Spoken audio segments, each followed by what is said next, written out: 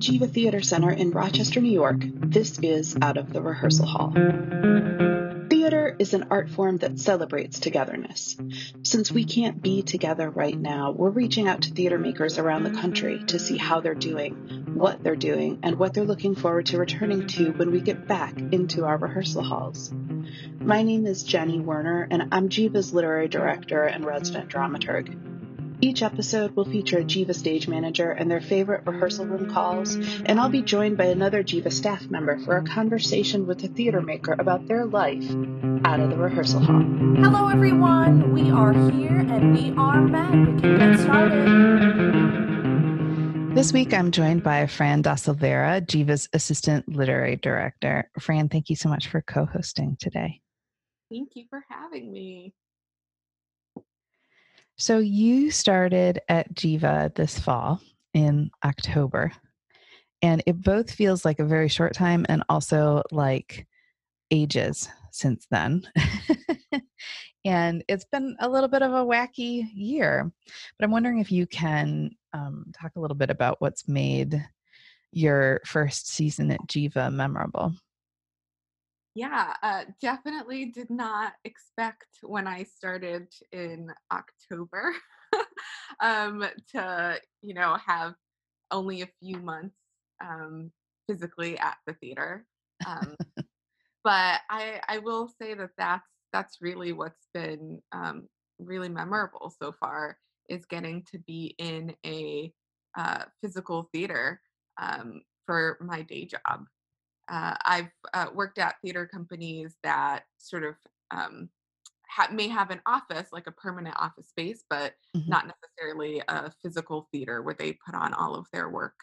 So this is my first experience actually getting to, every day walk down into the lobby and go into and peek inside of the theater and see, what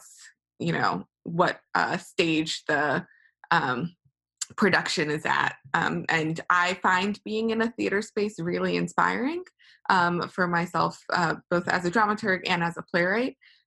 So it's, you get your little boost of creativity whenever you want being in a physical space.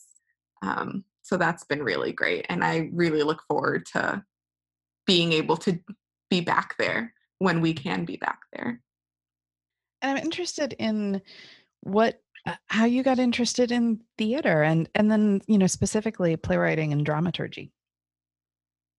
Yeah, I started playwriting in my freshman year of high school. I went to a boarding school in Connecticut, and they had many pretty buildings on a very beautiful college-like campus. And one of those buildings was the Art Center, the Paul Mellon Art Center. And it was very grand, and there was this really beautiful theater. I can't remember how many seats it had, but to me, as a freshman, it felt like a Broadway-sized theater. And that's where we had all of our school meetings. So I think like the first day that I was there, that I moved into campus, we were brought in there, and it was sort of like an eye-opening moment of, all of these seats and such a huge stage. And so I think in that moment, I was a little bit fascinated by what a theater was. And then we also do an annual playwriting festival. And I, for some reason, decided that I was going to write a play and submit it to that playwriting festival. So wait, had you never written a play before that? I'd never written a play. 13-year-old Fran had only written some really bad poetry and fan fiction.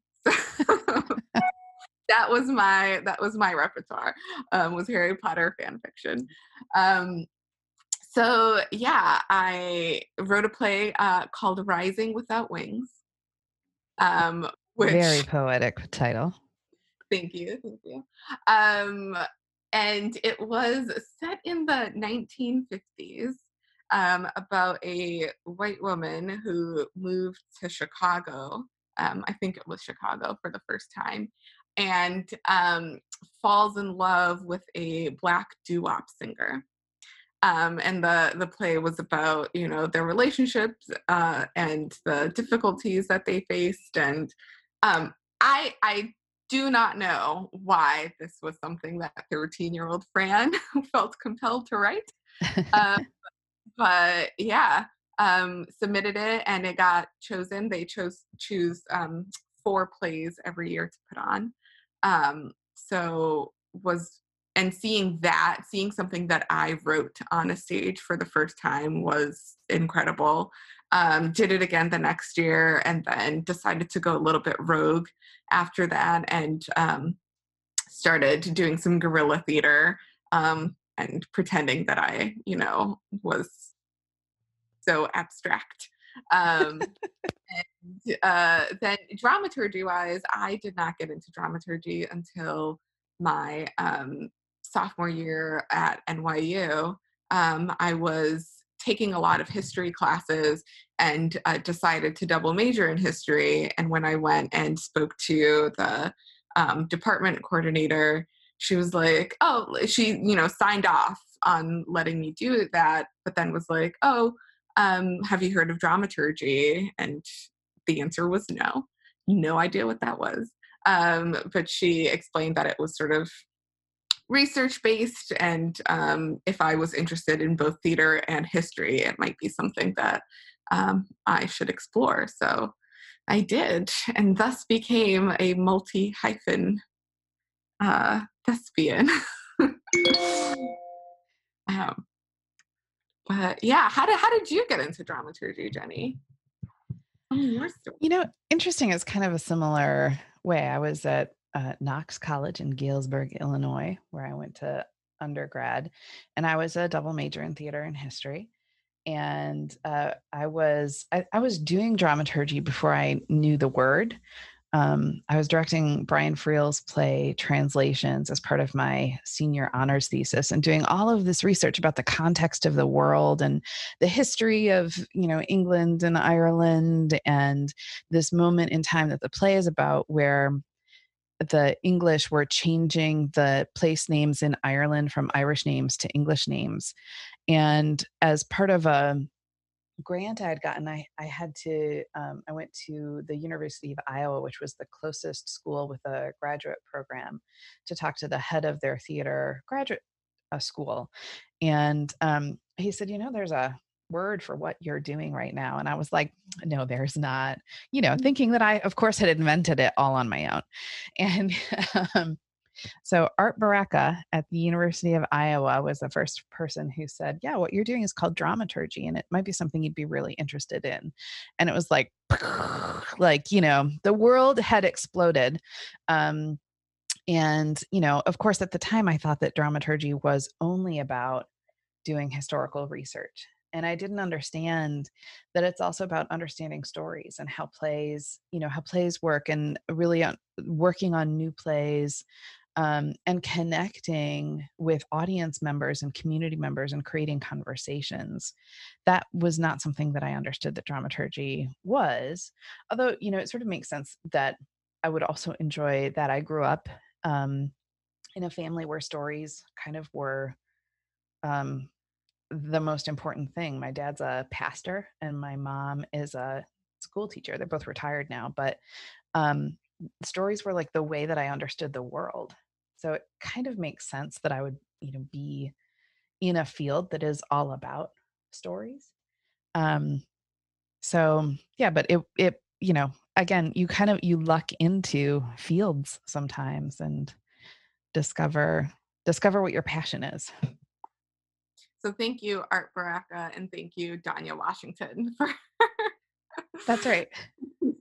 That's right. These people have changed our lives. Yeah. Out there listening. Today's guest is Deepika Guha, whose play Yoga Play is scheduled for production next season at Jiva. Deepika was born in Calcutta and raised in South India, Russia, and the United Kingdom. In addition to yoga play, her work includes The Art of Gaman, which was produced at Theatre 503 in London, and Unreliable, which was produced at Kansas City Rep. Deepika is currently working on plays commissioned by South Coast Rep, Manhattan Theatre Club, and Barrington Stage. She was a Hodder Fellow at Lewis Center for the Arts at Princeton University, the inaugural Shakespeare's Sister Playwriting Fellow, and is a current Venturous Fellow with the Lark for her play Passing. Deepika was a Frank Knox Fellow at Harvard University and has an MFA from the Yale School of Drama under Paula Vogel. For television, Deepika has written for Sneaky Pete, American Gods, Black Monday, and projects at AMC. She's currently writing for Overlooked on Netflix and working on a pilot for Film Nation. What do you say? Should we call Deepika? Let's do it. Hey everyone, this is your half-hour call. Half hour. Deepika, thank you so much for joining us on the podcast today from Los Angeles. Thank you for having me. You are our first West Coast guest, so we especially appreciate you joining us over the time difference. Oh, thanks. No, it was an excuse to get up early. Which I'm not sure if we need or not, but well, as a way of introduction and kind of starting the conversation, I wonder if you would talk a little bit about your upbringing. We just read your bio, and so our listeners have probably heard that you grew up all over the place, and not all over the place. That's a dismissive way of saying it, but you moved around a bit, and so I wonder if you would talk a little bit about that. Yeah, we moved. I was born in India in Calcutta, and then we moved to England, and then we moved back to India. We reverse immigrated when I was 6.5, and I spent 10 years in India and in different cities again, and then we moved to Russia. And then I spent my late teens in the UK, went to college in England, and worked in England for 2 years before I came to the US on a fellowship in 2006. And I wrote my first play here. And so, in a way, the organizing principle of my life is arriving and leaving. It, has colored sort of how I see things and also how I write, probably. Exits and entrances feel very pertinent to my way of understanding life. My dad is a tea taster. He worked for tea companies my whole life. And so we lived in tea drinking countries. And then I rebelled and came to a coffee drinking country. It was a late rebellion. And do you drink coffee or do you drink tea? I drink both now, almost equally. Very controversial. What is in your cup right now? This is a real cup of tea. I made an actual teapot cup of tea this morning in your honor. Well, thank you. When you're back in India, both India and in England, what is the one thing that you make sure to do, or the one food that you are craving or looking forward to having? That's such a good question. In England, it's all things carbohydrate. It's biscuits and scones and crumpets and anything you can put butter on. Really, really good. And also junk food. It's interesting. I miss junk food. I'll eat things that I won't eat here, like chocolate. I miss chocolate. I miss chocolate a lot. In India, I find that I'll eat anything. Street food I miss a lot and seek out. But just food in general, we eat 5 times a day. Full meals, so it takes up most of the day, eating one way or another, eating and talking are 2 main activities. But you won't eat the chocolate in the U.S. What's different about it? I knew you were going to ask me. I knew I never should have said the chocolate thing.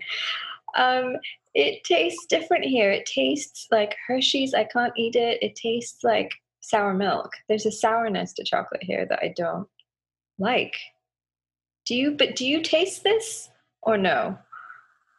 I having had both myself, because I studied abroad in London and I was just in Scotland for a year.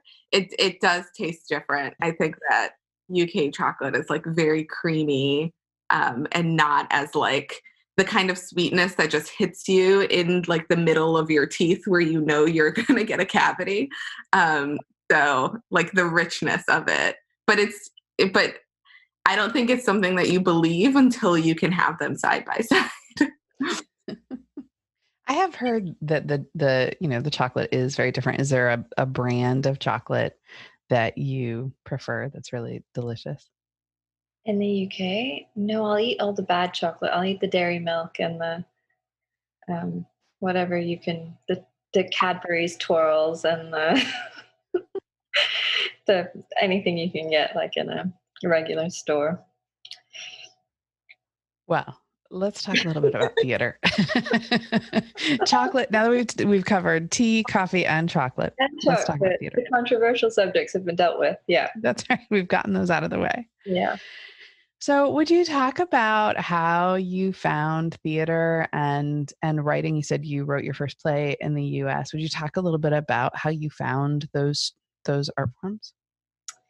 Yeah, I mean, this is sort of a tricky one because partly the answer is that it was as someone who was a really shy child and we moved a lot. So I think it was sort of practically just a space where I could be heard and in a context where everyone was equal. I think there was something like just biologically, physiologically, I felt safe in those environments because schools felt immensely unsafe to me because I didn't speak the language most of the time when I was, very little and sort of didn't know what I was doing there or how to be with other kids. So I think partly it was instinctive, and then partly I think my grandmother was a frustrated actress and singer and creative person, and she was married at 18 and didn't really have an education, but was extremely good with languages and loved storytelling and could keep enormous tracts of story in her head. She would have been great in a writer's room. So I think there was some sort of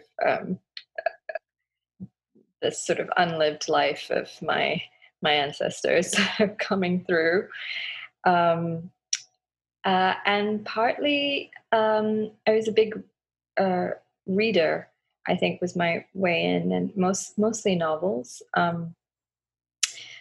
And that was, so I loved language from a very young age. So that sort of makes sense. The bit that maybe doesn't make sense is that I didn't really see any for most of my life growing up in India, because there really wasn't any. Our sort of traditions are more sort of theater dancey and not anything that we might recognize here in the West. But I think there is something that it was something deeply inspiring about growing up in India, which is a really difficult place, or was in the 90s when I was growing up. I could really, and still is, like, difficult place to reconcile. The extremes are so much, both in climate and economics, and it's a lot to wrap your head around as a child. And I think there's something about that juxtaposition of two things that are difficult to hold that feels intrinsic to the theatrical form to me. It feels like that's the engagement we're asking people to do, hold two ideas or two sensations at once. That finding a language for that, I think, didn't happen for me until I was in my late teens in England and reading Beckett. I think probably reading Carol Churchill, all of the things that I had sort of felt and accumulated in my life sort of came together. I think reading plays in my late teens. That's sort of where I realized there was a pre-existing language for what I felt to be an impossible thing to experience and also to communicate to the world. Great. Two brilliant playwrights. We just read Carol Churchill in our literary reading group that we are What doing. did you read? Cloud Nine, which was an experience. It was my first time reading it. And I'd read other Carol Churchill, but I think I was just struck by how like bold it was in the storytelling and in the choices and risks that she was taking, like all of those years ago, and thinking about how it like relates right now, and the sort of choices that playwrights are making right now, and the conversation that's having. Yeah, we definitely stand on her shoulders, I think, in terms of like she sort of so economically can demonstrate how like a change in form can change the way you think. Like your body is adapting to having to renew your understanding of the world with the way she flips gender and time and place. And yeah. So you started speaking a little bit to this already, but do you think that your identity as an immigrant and as someone who's grown up all over the world has impacted your writing or the topics that you write about? I think that belonging and what it means to belong is sort of at the center of a lot of my work, and the need for as big a container for belonging as possible, which seems particularly relevant right now in a pandemic where it's clear that we belong to each other whether we like it or not. This is we've all been affected regardless of where our boundaries, our borders are. And I think that traveling a lot kind of gives you that perspective, or it gave me that perspective. And so it took me a while to like position myself inside of language in a way, and inside of who I might be talking to. But I think that sort of desire to see an intersectional world represented is because that is my understanding, and how I grew up exposed me to a lot of different people from a lot of different places and classes and backgrounds, and it feels important to see that, to me, to see that conversation reflected on our stages. I'm thinking also about your reading Carol Churchill, who plays with language as well in a really interesting way, and about how I wonder how that her sort of playing with language related to your understanding of language, and sometimes being in countries where you didn't speak the language, and if there's something in that as well. I think perhaps it's something to do with heightened language, that her characters speak in a way that feels naturalistic but isn't. There's sort of such a careful design around language and the way a purpose behind it, and that always felt attractive to me. I think because I didn't have a sort of base of normalcy. It wasn't like this is how people speak. It was always like people speak in different ways, and we carry our histories in the way that we express ourselves, and we out ourselves in our choices of words and language. And even if you have subdued some of that through a college education, or some institution that told you how you should sound, there are still tells, and both in terms of our cultural references and also like what you heard growing up and the phrases that were used in your household, and those beliefs that got in before you were old enough to sift them. I think all of that, the careful choosing of language, the careful design of language, I think reflects that. it's not accidental, and that normalcy is, even if it exists, is worth interrogating. Is an argument I feel like she makes, and that I really always responded to. And you talked a little bit about reading Beckett as well as Carol Churchill. And I'm wondering if, as you kind of crafted your artistic voice, if there have been other mentors, people who've helped you kind of shape your career along the way that have really kind of stepped up and helped to shape who you are. Yes, absolutely. I took my first playwriting class in the US with a playwright named Sam Marks, who was, do you know Sam? I do know Sam. He was is spectacular teacher, and exposed that class to an array of playwrights I'd never read. And I think it was pretty soon after taking Sam's class that I was like trying to figure out what to do with my life, and decided to lay that at his feet. And he said, "Oh, you should think about MFA programs." And that led me to his mentor, Paula Vogel, who I had never heard of either. But I sent Paula my first play, and she responded to it and called me and told me that she had bad news and that I was a playwright. And I didn't know how bad that news was at the time. I do now.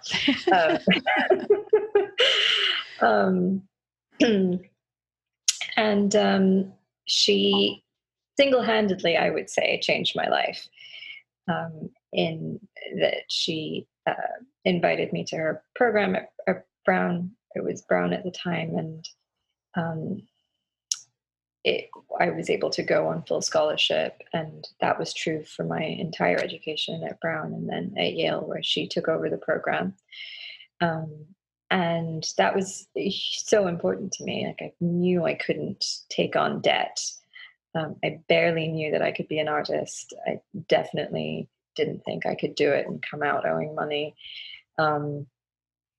So that was massively significant. And her pedagogy, which was the thing that Sam was using, I think, and the thing that kind of hooked me and gave me a way to start writing. I think I had a lot of good intentions before that and a lot of things internally that had clicked into place, which again, now I see the value of, that it takes time, I think, for an internal order to develop, for your physiology and the way that you feel to the readiness, I think, to write is something that I really believe in, and it takes as long as it takes. But as a younger person, you're very impatient to begin and then get better immediately. But she really shaped my education, and both in terms of her teaching and in terms of how you exist as a playwright, how you then come out and make a living and write a resume and send applications and do all the things that playwrights do to keep going, to sustain ourselves. Will you back up for just a minute and say what you meant by Paula saying that it was bad news that you were a playwright? I think she meant it in jest, but I think it's an incredibly hard thing to do. I mean, it feels vocational to me. It's not a thing that most of us make money from. It's something that you persist at because it matters to you. It means something to you. You believe in it. I think all those things, and it's sort of it takes a long time. Yeah. So I think I thought, I mean, I didn't even know that I could write another play after the first one. I was like, I think I'm done. I did it. You thought you were one and done. That was it. Just one play and you were done. Yeah, I thought so. I had written it. I'd filled out the forms. I'd done the MFA thing. I was astonished when someone phoned me back and told me that there was another play. There could be another play. I had no sense at all that was what was going to happen, let alone that was what was going to keep happening for the next 15 years. Well, I'm going to get out a pen and paper for this next question. As you're thinking about your career, what are some helpful pieces of advice that you've held on to, either from Paula or from other people that have just advice? I mean, Paula's was always write the next play, which sounds sort of elementary, but is so true. Playwrights talk a lot about, well, how, it's a sensitive subject. How much are you writing? And like, when are you writing? But I think I always had a sense of like a play a year was a good idea. And I was on, I wrote 2, I think, for a long time, that it just was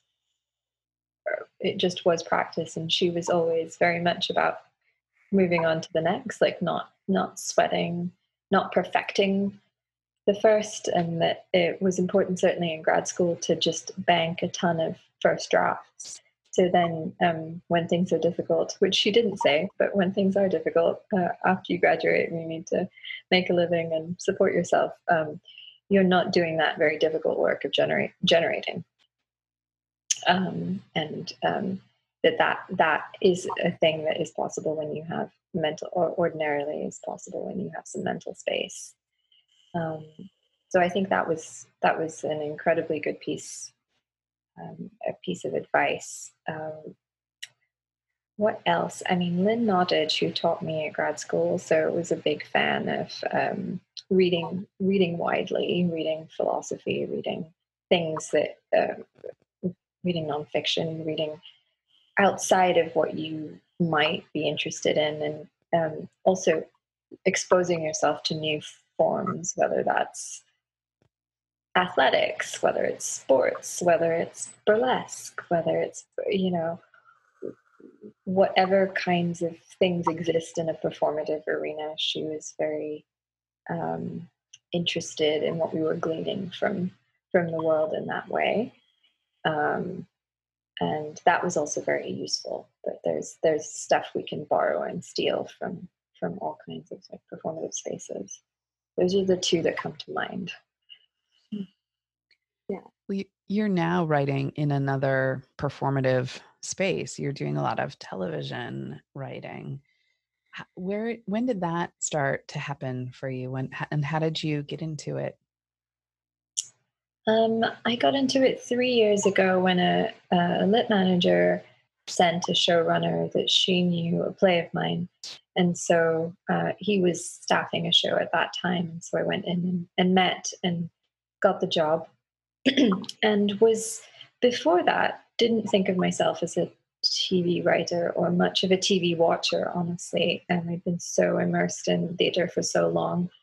The TV had changed a great deal, and people have known this for a long time, but that, things had shifted radically, and the storytelling had become so incredible, and the risks that were being taken in television, the formal risks that were being taken, and had shifted, and so it felt less of a leap, I guess, in terms of storytelling, or at least in terms of formally and experimentally, which is, I've always thought of myself as someone who's very focused on form.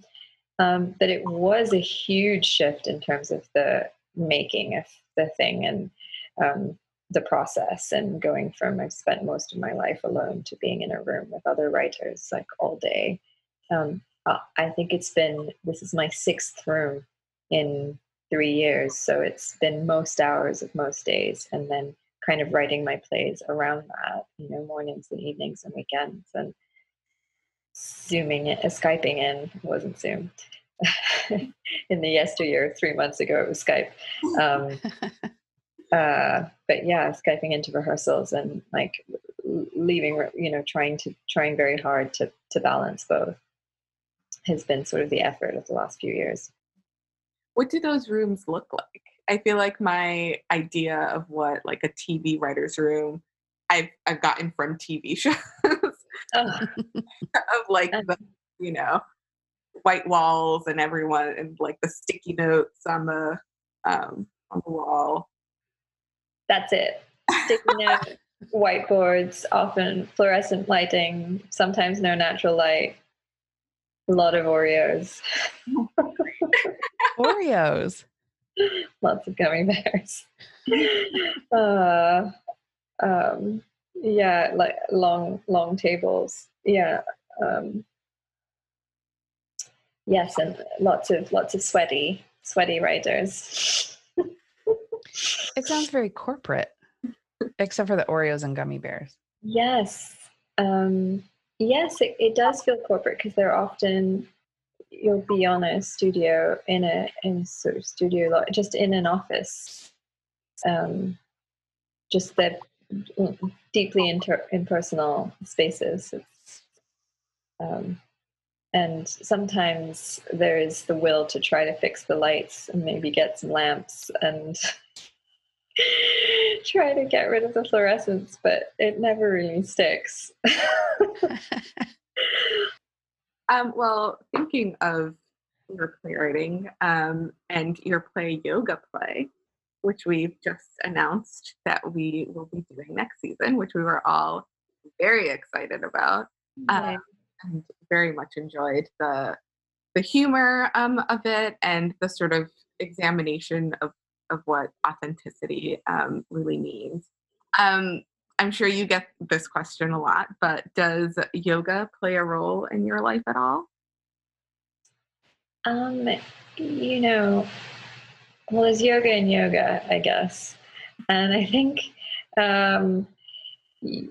I grew up doing, yoga on a hard floor at school, which was just doing the postures. There was no language around anything, let alone this is for your self-development. Spiritually, it was please do this exercise and keep doing it, keep repeating it. And so the whole I think sort of the kind of philosophically, I guess it was not something I really thought much about when I was a child, growing up and doing it. And then there was a long gap of time and I didn't do it at all before I started researching the play. And then I sneaked into a bunch of yoga classes, and that was my first time being in a yoga class in the States. And the astonishment of the mats and the bits and bobs, the things that you need, and the pants, maybe especially. And what I was so struck and overwhelmed by what it has become, I guess, and the distance from those hard floors to very shiny yoga mats with very skinny people on them. So yeah, it was a big. So it wasn't, and I think though now I sort of come in and out. I practice sometimes, but in India, if you don't have a good teacher, and this is true for yoga, but also for music and dance, whatever you're studying, then you may not as well. It's probably better not to do it. Is the idea. So it's very, very teacher focused, and so I think I carried that with me for a long time. That if I don't have I'm not finding the right teacher, or right teacher isn't appearing, so maybe it's best for me not to do it. But it's since I do think that, and the play of course deals with this, that we're all in a place of needing, there's so much good that is in those fosters, and I'm not arguing with that, certainly. All right, everyone, we are back from our break. We are back. We are back. So when all of this started, you were in London, right? Working on a pilot adaptation of a novel. Yeah. What can you tell us about that? I can tell you that it is an adaptation of a book that's coming out in the autumn, and it's about a high wire walker. It's about a woman. It's a circus story, and it's set in England in the 1950s. And we follow her through the course of her life, and it is about someone who is overlooked in her own life and grows up kind of as an orphan in this crazy sort of circus environment. And as a very young child, she makes a terrible mistake, and it's irrecoverable. And it comes from a deeply kind of childlike place. It makes sense to her in the moment, as we all do when we're kids. Things seem like a really good idea in the moment, and she wounds by doing it. She wounds one of the only people in her life who are closest to her, and the story then is a sort of atonement tale. And how do you recover once you've done something that you can't recover from? How do you live with yourself? So we follow her through the course of her life, and the pilot is the very beginning of that story. Were you able to collaborate with the novelist at all, or were you just handed the book like?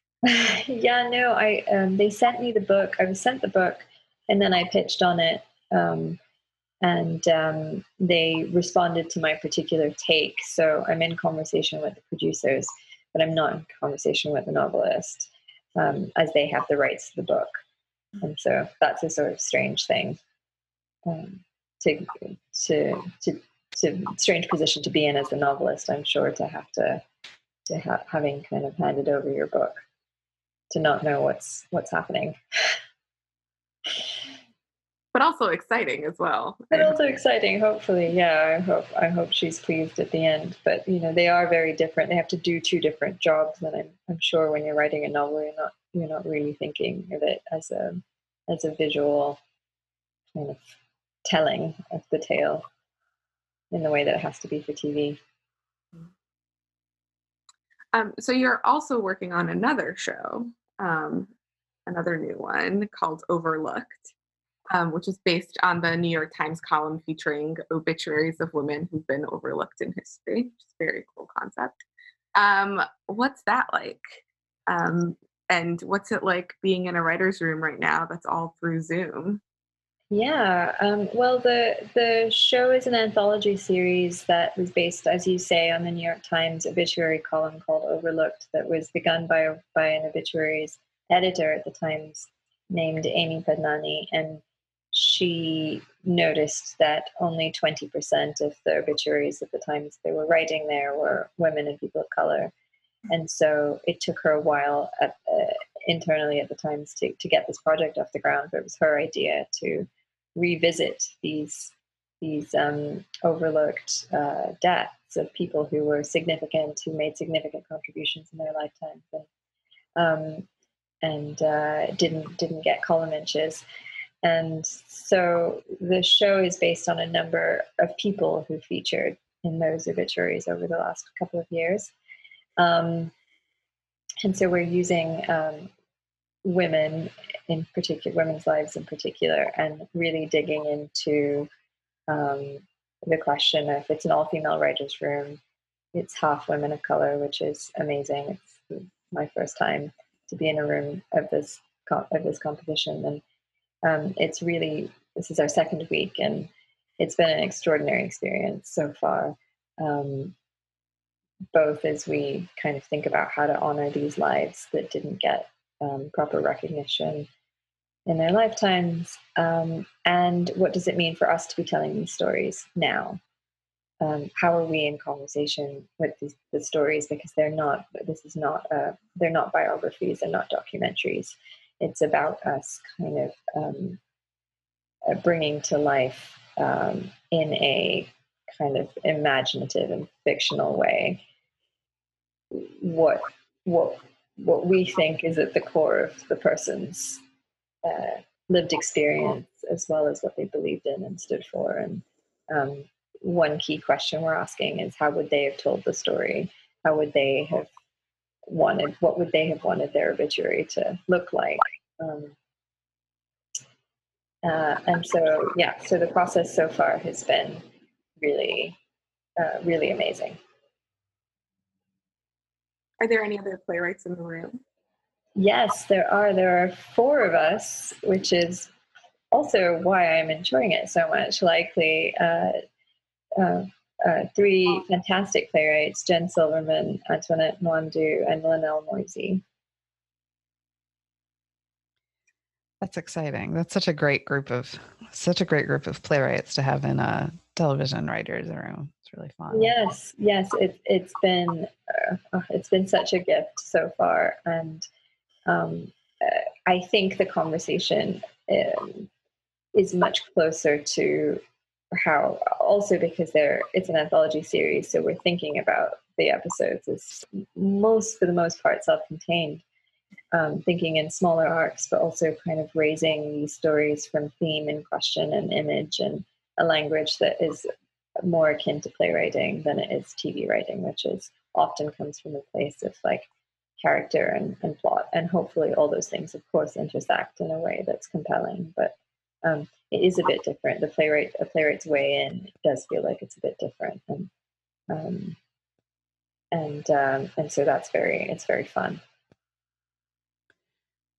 Are there any stories from those obituaries that you've read? I'm sure you've read many of them. Are there any that you have that are sort of, this is your favorite story, or you're most intrigued by one of these people? Yeah, I think the one person who didn't make it was someone who was very well known in her lifetime, Ada Lovelace, who is seen as the first computer programmer, but she was also Lord Byron's illegitimate daughter, which I didn't know, and sort of had this like inheritance of her mom prevented her from reading literature. She was like, "You will not go down that path. We will not speak of that man. You will do math and science." And then, for her, just imagining what that would have been like, and for her to have developed a language for herself that was both this combination of science and art, and how she looked at how she wrote about math, I think is deeply compelling to me, both in terms of what we kind of inherit from our DNAs, from our families, and how that shapes our instincts, and how far she was ahead of her time.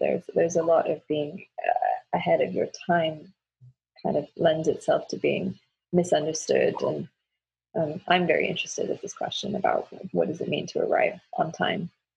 Like, so few of us maybe do, but yeah. Hey everyone, this is your 15-minute call, 15 minutes to places. Thank you. Yeah, I mean, do you feel that you are part of the theater still as you are at home? Like, how has that been a challenge? Yeah, I do still feel part of the theater. I think because we are having ongoing conversations, like we're still working like a pretty classic work week, and having Zoom calls and emails. Like the emails do not stop. So I think definitely feel connected that way. I think the the theater making part of it feels a little bit disconnected because, we don't have the opportunity to actually go into the building and like look at the stage and see what the progress of the set is, or get rehearsal reports, or because we don't have a show going on right now. So I think that like the actual product of it is something that we all miss. Yeah, we're keeping active through things. I mean, the podcast is a big part of our attempts to keep connected to the theater.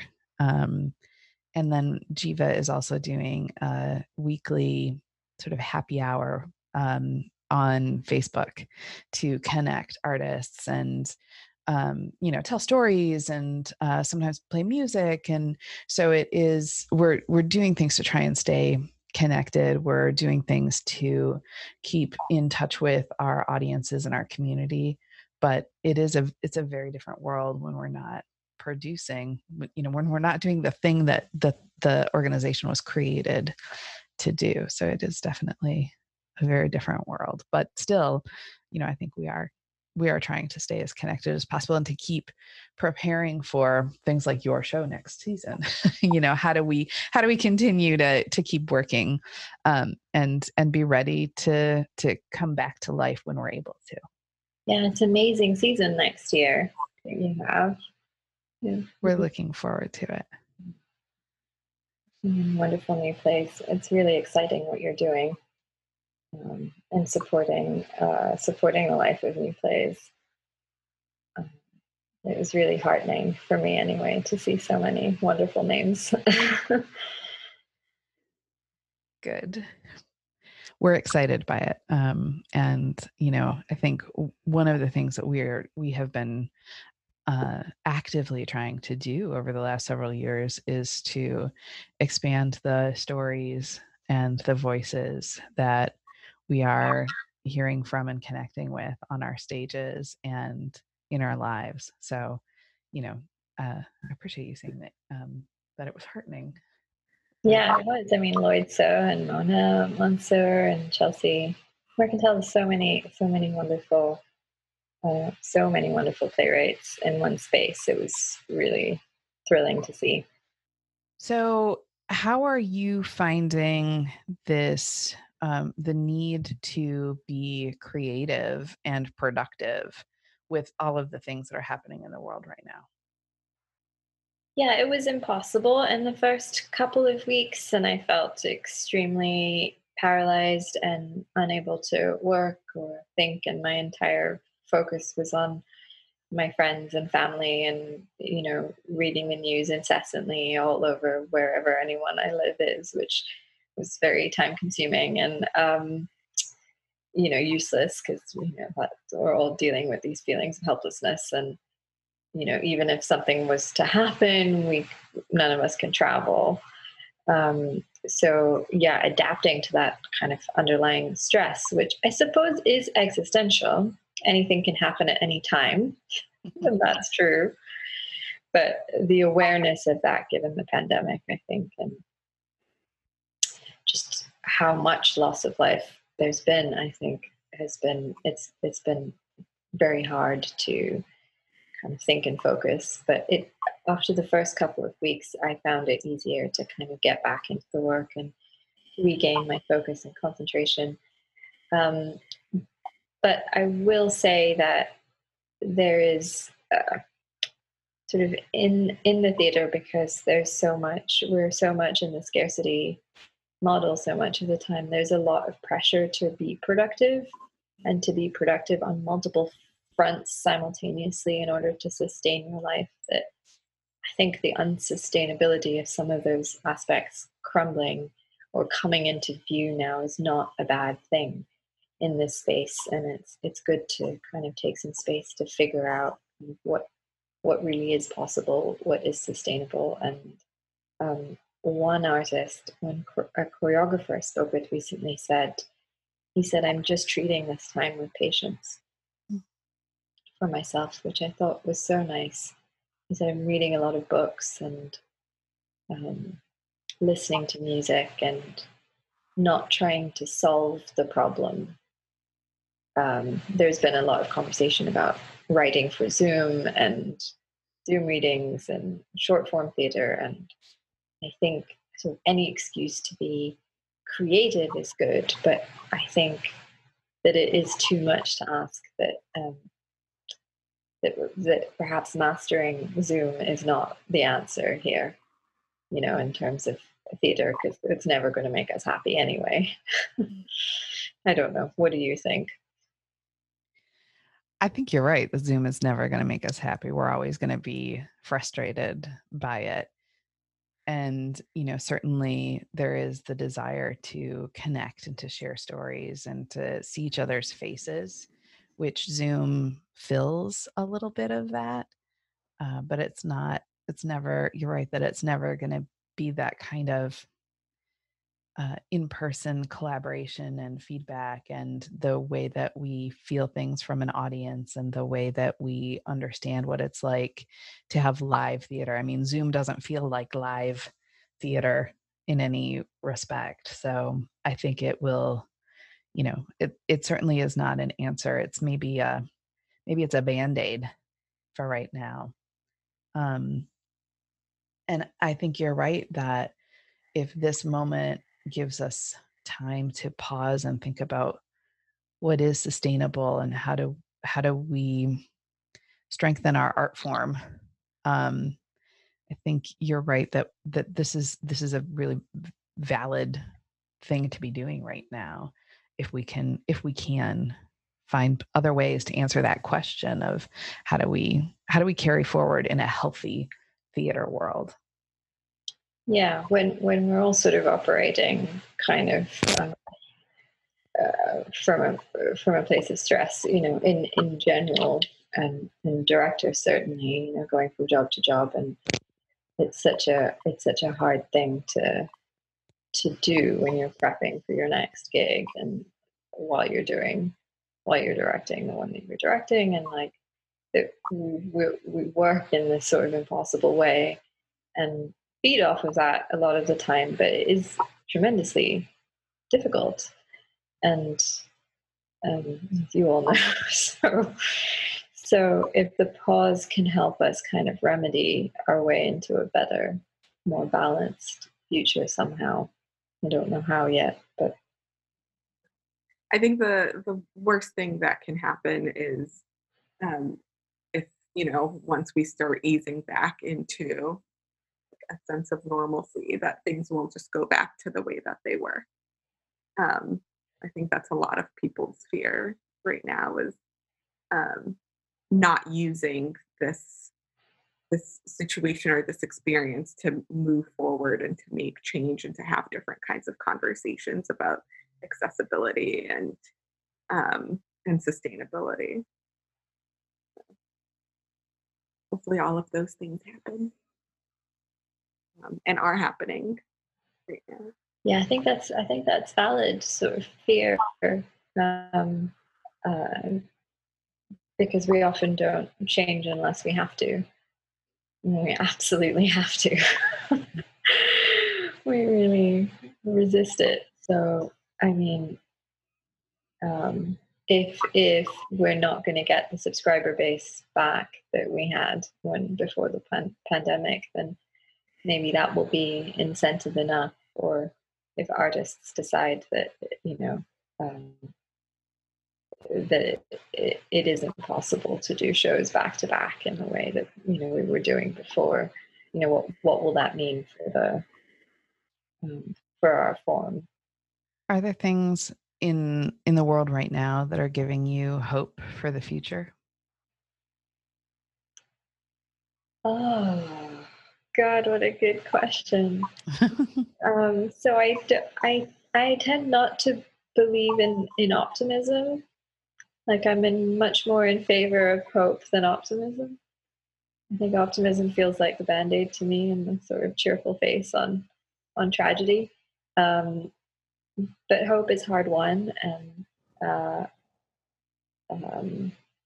it comes from a different place in us, I think.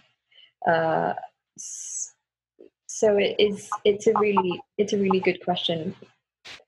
It's a revolutionary moment, I think, this pause for a kind of global culture. As you say, email hasn't still stopped, but the opportunity of the pause to not band-aid our sufferings and not paper over the pain that has preceded this moment, I think does give us kind of tremendous opportunity. As Fran, if you were saying, if we would be willing to look at those things, then I think there's a lot of hope for how much transformation, which is a word I like better than change. That there's no sliding back. There's no going back to kind of the hyper consumerism of before this moment. I wish I could say that with certainty, of course, but I think a lot will depend on the daily good usage of this frustration for those of us who have the luxury of social distancing, of course, and staying home. Every small change in our lives, I think, impacts, as we've seen in a short span of time, impacts the planet and, biodiversity and all the things that we have so interfered with. But it is also possible that things will get a lot worse before they get better. And in that instance, maybe the work is still the same. It's still about kind of as profound a reckoning as we can manage with ourselves. That painful as it is, I think, is a source of hope for me. Thank you for doing this today, Deepika. Thank you for joining us. Thank you so much for having me. It's been such a pleasure. It's nice to see your faces. It's so wonderful to see your face and to hear all of the great things that you're thinking about and working on, and to hear how you got into this field. And it's just been a really great conversation. So thank you. Thank you. Thank you for having me, and sending you lots and lots of good wishes. That's what we need. A little bit of sunshine. Oh, yes. And some sunshine. It's coming. Spring is on its way. 5 minutes to places, everyone. This is your 5-minute call. It was so great to meet and talk with Deepika today. I know, such a lovely, lovely person, and so insightful. Absolutely. And, I had never met her or had a real time conversation with her before. Well, I've love yoga play. I just hadn't met her in person. So it was great to hear some of her stories about, how she got into theater and meeting the incredible teachers who have helped her along the way. And also her transition into television and what that experience has been like. I think we hear a lot these days that so many TV writers' rooms are staffed with playwrights. So it was great to actually hear what that's like from someone who's actively in the room right now. Although I'm kind of sad that it's such a corporate setting for them to be creating in. There are Oreos. That's true. There are Oreos and gummy bears. I guess that makes it worth it. We'll petition for a window for her, though. Yeah, I think, what we were talking about at the end, about where we move forward from here, and really hoping that the theater industry can sort of have this moment of reflection, and to really think about, the systems that we have in place right now and how that can look different, not only for our audiences, but for people that are in different departments and different designers and actors and playwrights, just really looking at all of those individual professions and thinking about, how can we make those better and more sustainable looking forward, because the world is going to look different. It is, and I think we can't avoid the fact that our lives will be quite different. Our theater going habits will be different. You know, I read something yesterday that there was a poll about a poll of people who attend arts and entertainment events, and only 40% of them said that they would be willing to return before there is a vaccine, and the majority of them said that they may never return. And that was it was a frightening thing to see. I don't have all of the details of that, and I will put in the blog post, I'll put the full link to that study. But it's a really sort of a scary moment to be thinking about what the future might be. Of course, we want to bring our hope and our courage into that moment of returning, but it is interesting to start to think about how our audiences may look different in the future, and how we view that as an exciting opportunity as well. Places, please, for the top of the show. Places, please, for the top of the show. Out of the Rehearsal Hall is a podcast production of Jiva Theater Center in Rochester, New York. I'm Jenny Werner. And I'm Fran Da Silveira. Andrew Mark Willem composed our theme song and is our audio engineer. Our artwork was created by graphic designer Amanda Rickspins. Today's stage manager was Dana Angelis. Special thanks to our marketing director, Melissa Boyack, our director of production, Jen Lyons, today's co-host, assistant literary director, Fran Da Silveira, and to today's guest, Deepika Gua. Find out more about Jiva at jivatheater.org, and there's more on our blog at jivajournal.wordpress.com. And we'll see you next time we're out of the rehearsal hall.